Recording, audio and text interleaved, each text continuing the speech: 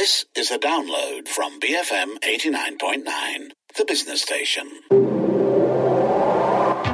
The Property Show on BFM 89.9, the business station.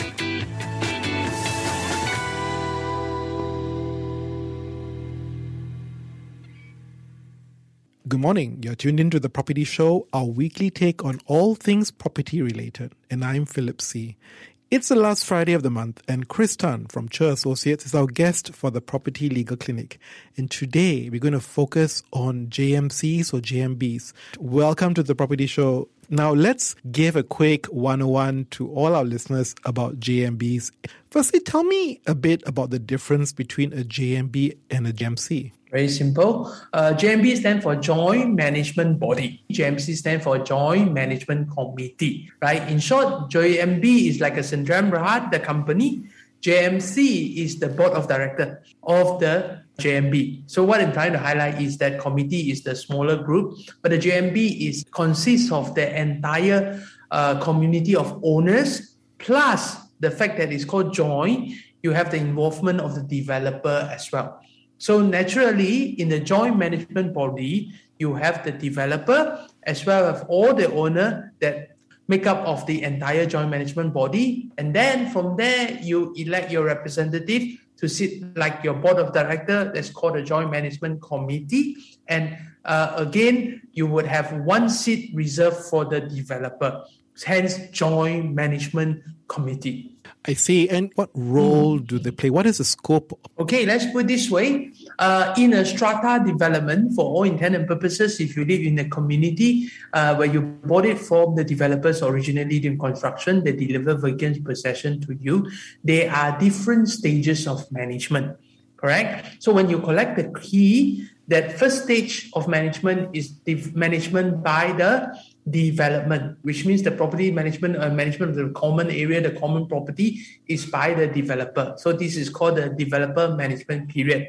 And subsequently, within a year, developer is duty bound to start up this meeting for the first AGM of the joint management body.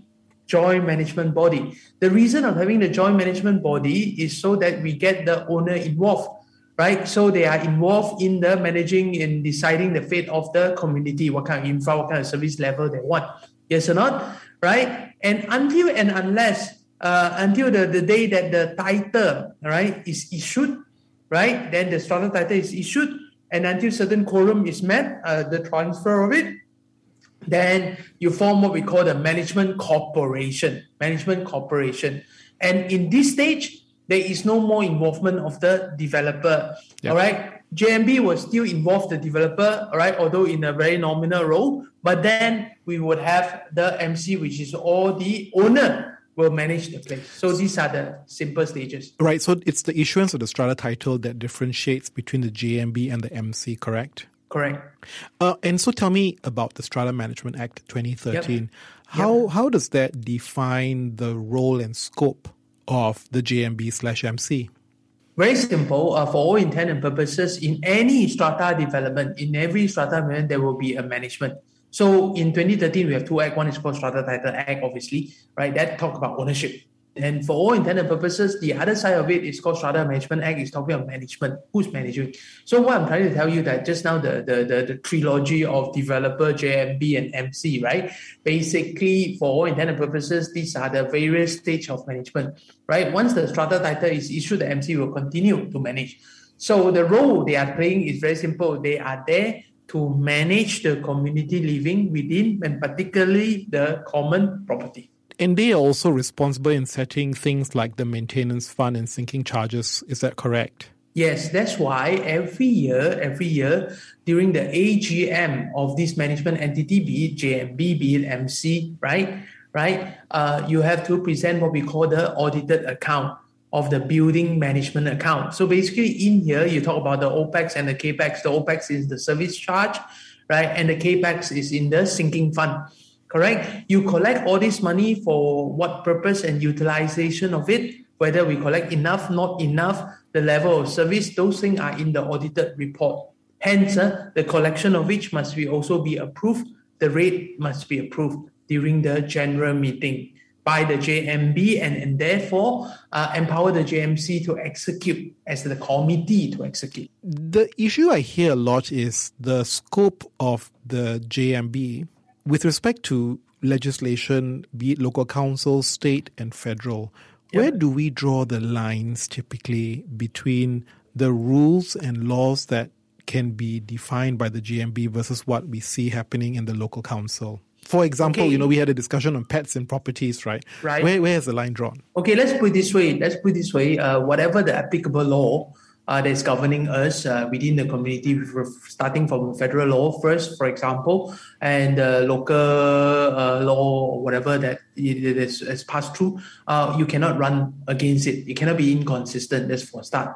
Okay. Number two, under the Strata Management Act, right? The Strata Management Act, there is a set of prescribed bylaw that's already automatically applicable in every single strata development, which means the JMB and the MC have to follow the prescribed bylaw. It's already there under the Strata Management Act, right? So you can, on top of these, make additional bylaw, right? Provided always that it is not inconsistent with the rest of the applicable law, as well as not inconsistent with the prescribed bylaw. For example, I've just put a very hypothetical situation, right? Of course, we can say that, drug users, for example, right, is illegal, correct? You cannot legalize it in your community, right? The JMB cannot say, it's okay to do drugs within this strata development.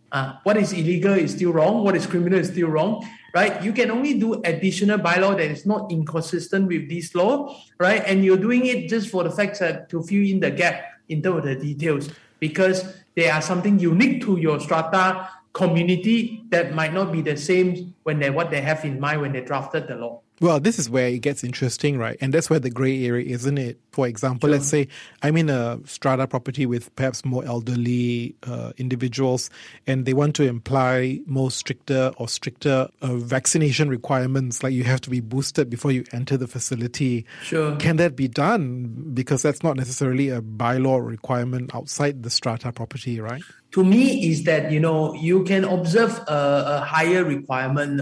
You want to pass something like that, but the question is that it could be likely to challenge as well, right? For all intent and purposes, it got to do with the community. Like I say, community have diverse interests. If it's normally is to comply with it, and even if you do additional bylaw, it shouldn't be over and above of what is expected from the rest. Let's talk about this process of challenging, and which comes back to the question of governance. You say the AGM meets annually, but in your experience, right, about how these bodies are managed, what's the frequency of the meetings, engagements? What's best practice out there typically? For JMB, Joint Management Body, and the MC, the Management Corporation proper, this kind of entity, right, they are required statutory once a year. They must have annual general meeting. And then because of COVID and whatnot, there are some special provision that need the COB, the Commission of Building, can actually extend it with valid reason and whatnot. But nonetheless, right, they need to do it beyond certain period unless with approval. And if you want to talk about EGM, there's no limitation of extraordinary general meeting. It depends on the agenda of the day. What are the thing that you're trying to do? So to me, yes, there is compliance for that purpose of AGM. And plus the thing is that the office bearer of the committee also subject to a voting and election during the general meeting as well. So again, because of all this, there's a need to comply. There's a lot of process filing required to be done as well. Do we have any sense of how often do the office bearers meet, and what's the typical size of or number of office bearers required for a property usually? Okay, let's put it this way. There is a minimum to a maximum number. Minimum to a maximum number, right, is actually a minimum of 2 and a maximum of 13, if I'm not wrong, in relation to the committee members. Okay, why do I say it is a minimum of 2, just if I can explain to you? Because the smallest strata community that you can ever plan is 2. Okay, for sure. Yeah. So that's the minimum requirement. You were kind of alluding to it just now. What happens when an AGM is not convened? What is the implication when that doesn't take place? There is obviously liability and whatever is governed under the Strata Management Act. There could be, if the JMB, for example, fail to convene AGM under the Strata Management Act, all right, they can be committed an offence, shall be on conviction, be liable to a fine not more than 50,000. and can also be subject to imprisonment and all that. So there is a penalty under that. Hence, even if you're problem committing or doing this, you must make sure that you get a consent or special intervention from the Commissioner of Building to ensure you are okay. For example, during the COVID situation, we have a situation to talk about, can they do the meeting online? Can they delay it and whatnot? Of course, we're talking about special circumstances in those cases, but still, you still need the special approval or intervention from the authority. And what is the process to initiate an EGM? I think that's what I think many people will be quite interested to understand when they want to challenge or they have an issue with the committee members. They probably want to raise up issues. Could you perhaps share with us what's the protocol for getting an EGM going in joint management? But you need certain number of a quorum, essentially. We call the quorum, not just quorum, like before you even have to invoke it with the committee, right? You must have a number of share unit that represented for that purpose, all right? And then you subject to the compliance of the notice and what the agenda want to be discussed. And then the committee will then once these are all complied, will set in the motion, issue the notice. We'll have more of your questions and answers from Chris after these messages. Stay with us, BFM 89.9. Welcome back. You're tuned in to the Property Show on the Morning Run. I'm Philip C. and I have Chris Tan with me here on the monthly property legal clinic that takes place on the last Friday of the month. And today we're going to talk about joint management bodies and management corporations. Chris, is this a very unique Malaysian construct? How is it like in Singapore, Hong Kong and other jurisdictions in Asia? Good. Thanks, Philip. I think I like your analogy to draw with Hong Kong and Singapore, right? Why do I use Hong Kong and Singapore? Why would you actually refer to them? It's simply because these are the places with more strata development compared to Malaysia, and they are more advanced in that sense. And why strata development in this country probably don't even have a concept of joint management body. What is the issue here? You have to understand joint management body in Malaysia is introduced in 2007 via the previous act before the Strata Management Act. In that time, they're coming in is because they're trying to bridge the gap between the developer management period and the owner management period, which is the MC. The problem that we're facing is because the issuance of strata title. So what happened is that there are situations in the past whereby the strata title is not issued for a very long time, and therefore the management will remain with the developer for a very long time, and the owner have no say in the whole thing until the strata title is issued. Okay, so in jurisdiction like Singapore and Hong Kong, has no such situation simply because their strata title is issued pretty fast. Well, to put you in a spot, why is it taking so long in Malaysia for strata titles to get issued? Okay, let's put it this way. You have to understand in Malaysia, we practice a two-tier system. You have to understand land is a state matter. While development approval, then you have your housing ministry, and strata management act, for example, is actually the Ministry of Housing and Local Government. So because of that, the policy might not be the same and every state is peculiar. And why does it take so long? It's also because the way we structure our strata, it is something like strata title is like an afterthought under the previous law regime. Just to say that, okay, I buy, sell, construct, deliver already. Okay, now about time to give you title. In the past, you are only applying the strata title by the developer anytime 6 months, right, after the handover. Which means naturally is already late, right? Yeah. And there is also a lot of issue is this. When you apply strata title, there is also, because at that time they will now do the exact measurement. When you apply based on your approved, you say that you have approved land, the DO, development order, is how the building look like. Then now you have a phase ready development. You need to measure again to see if there's a, because the idea of strata title is actually a 3D title. They have to tell you where exactly in this airspace, if you're talking about high rise, right? How do we define the left, right, top, bottom, like a 3D kind of title? Therefore, it's not so easy. It's a little bit more complicated. So hence, what have changes in the Strata Title Act 2013 is really, they change it for the fact that we can actually have the things ready and submit, and you should start the process during construction or even before you sell. But that hasn't happened. So. Yeah, it hasn't happened that much, but I'm saying to you, the law requires that compliance already. But I'm just saying to you is that, for example, I know what you're trying to get at. Like, for example, we also say that, under the Housing Developer Act, they expect you to deliver the key together with the title. Yes. Yes or not? Yes. There are some cases where they can do it together. There are still cases they cannot meet together, but we're still at the very early stage of the implementation. At least, see, when I say this is an issue, you know why? Because the moment you have the title delivered, deliver together with the key, the vacant possession, it means that there's no need for JMB anymore. Yeah, you just go straight to MC. Correct, which means the developer also don't need to manage anymore. It is an incentive by the developer to expedite this, isn't it? Of course. However, like I said, there's a lot of more issue that we need to consider, including even financing issue, right? The bank, all the stakeholders need to be aligned. At this moment, I'm saying that the framework is there, but the alignment is probably lacking. Okay, that's a bit of a challenge in execution when I hear you. Can we shift topic to the issue about challenging decisions made? And help me understand, there is this concept called a strata management tribunal. Is that right, yes, Chris? Yes, that's correct. What is the role of that tribunal? What does it do? Okay, it is a special tribunal, obviously. Like Malaysia, we have plenty of tribunal. We got a consumer tribunal, for example. We got home buyer tribunal. So tribunal basically is an informal court. Right? And we will have marriage tribunal for that purpose, right? Basically, it is here to solve your problem, but without all the formality, which means that you are allowed to go and represent yourself. You don't need to hire people like me, who's a lawyer, to really go through all the process, affidavit here, affidavit there,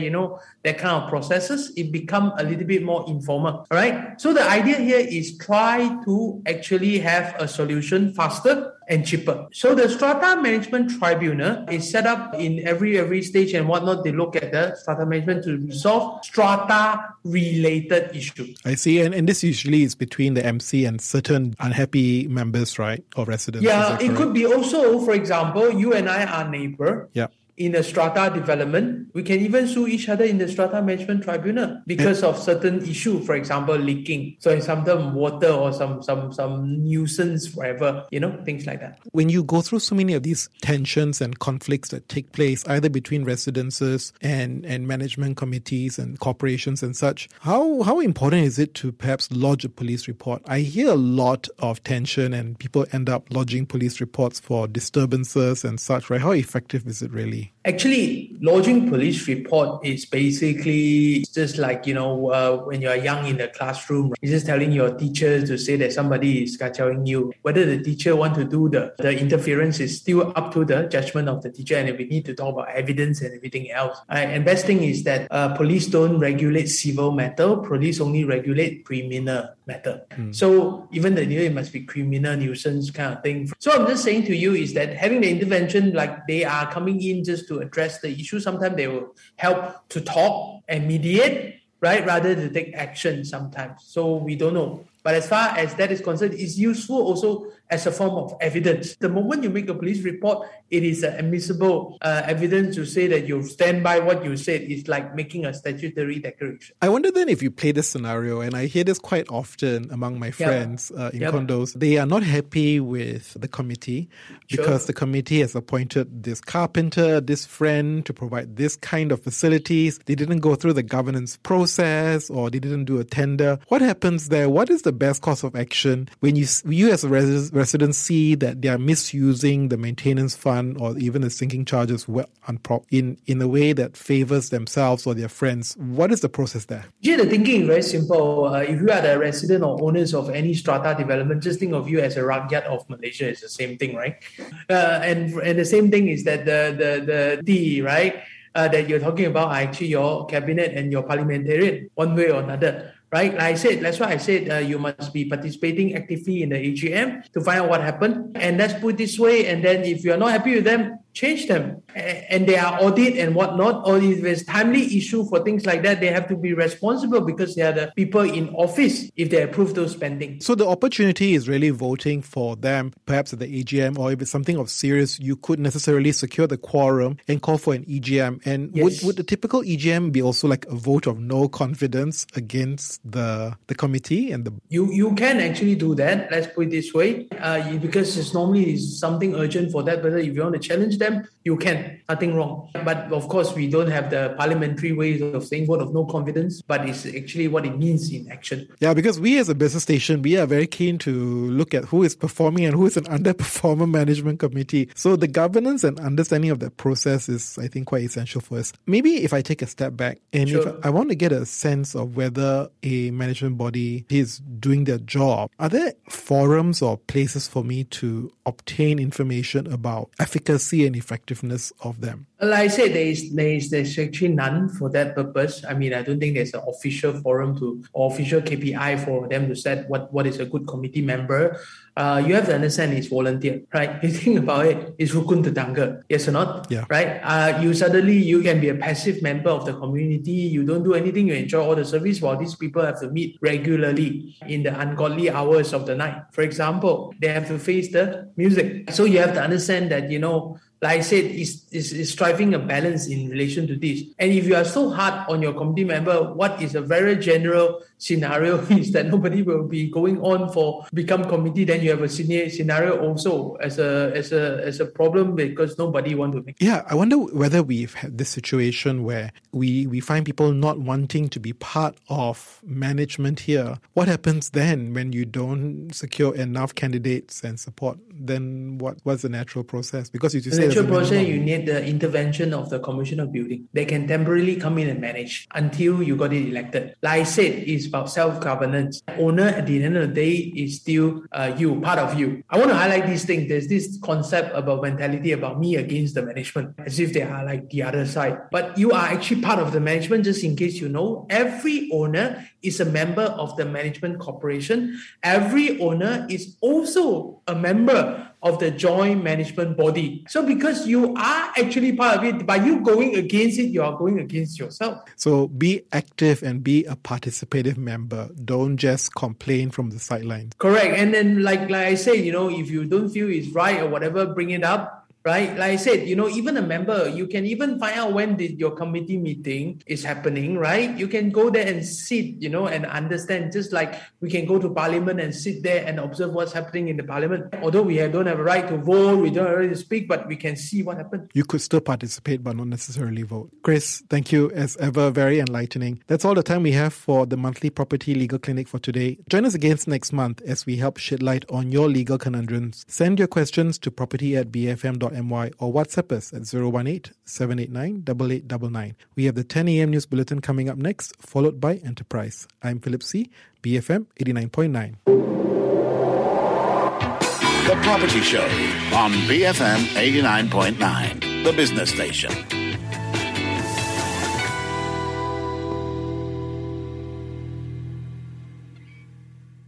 Thank you for listening to this podcast. To find more great interviews, go to bfm.my or find us on iTunes. BFM 89.9, the business station.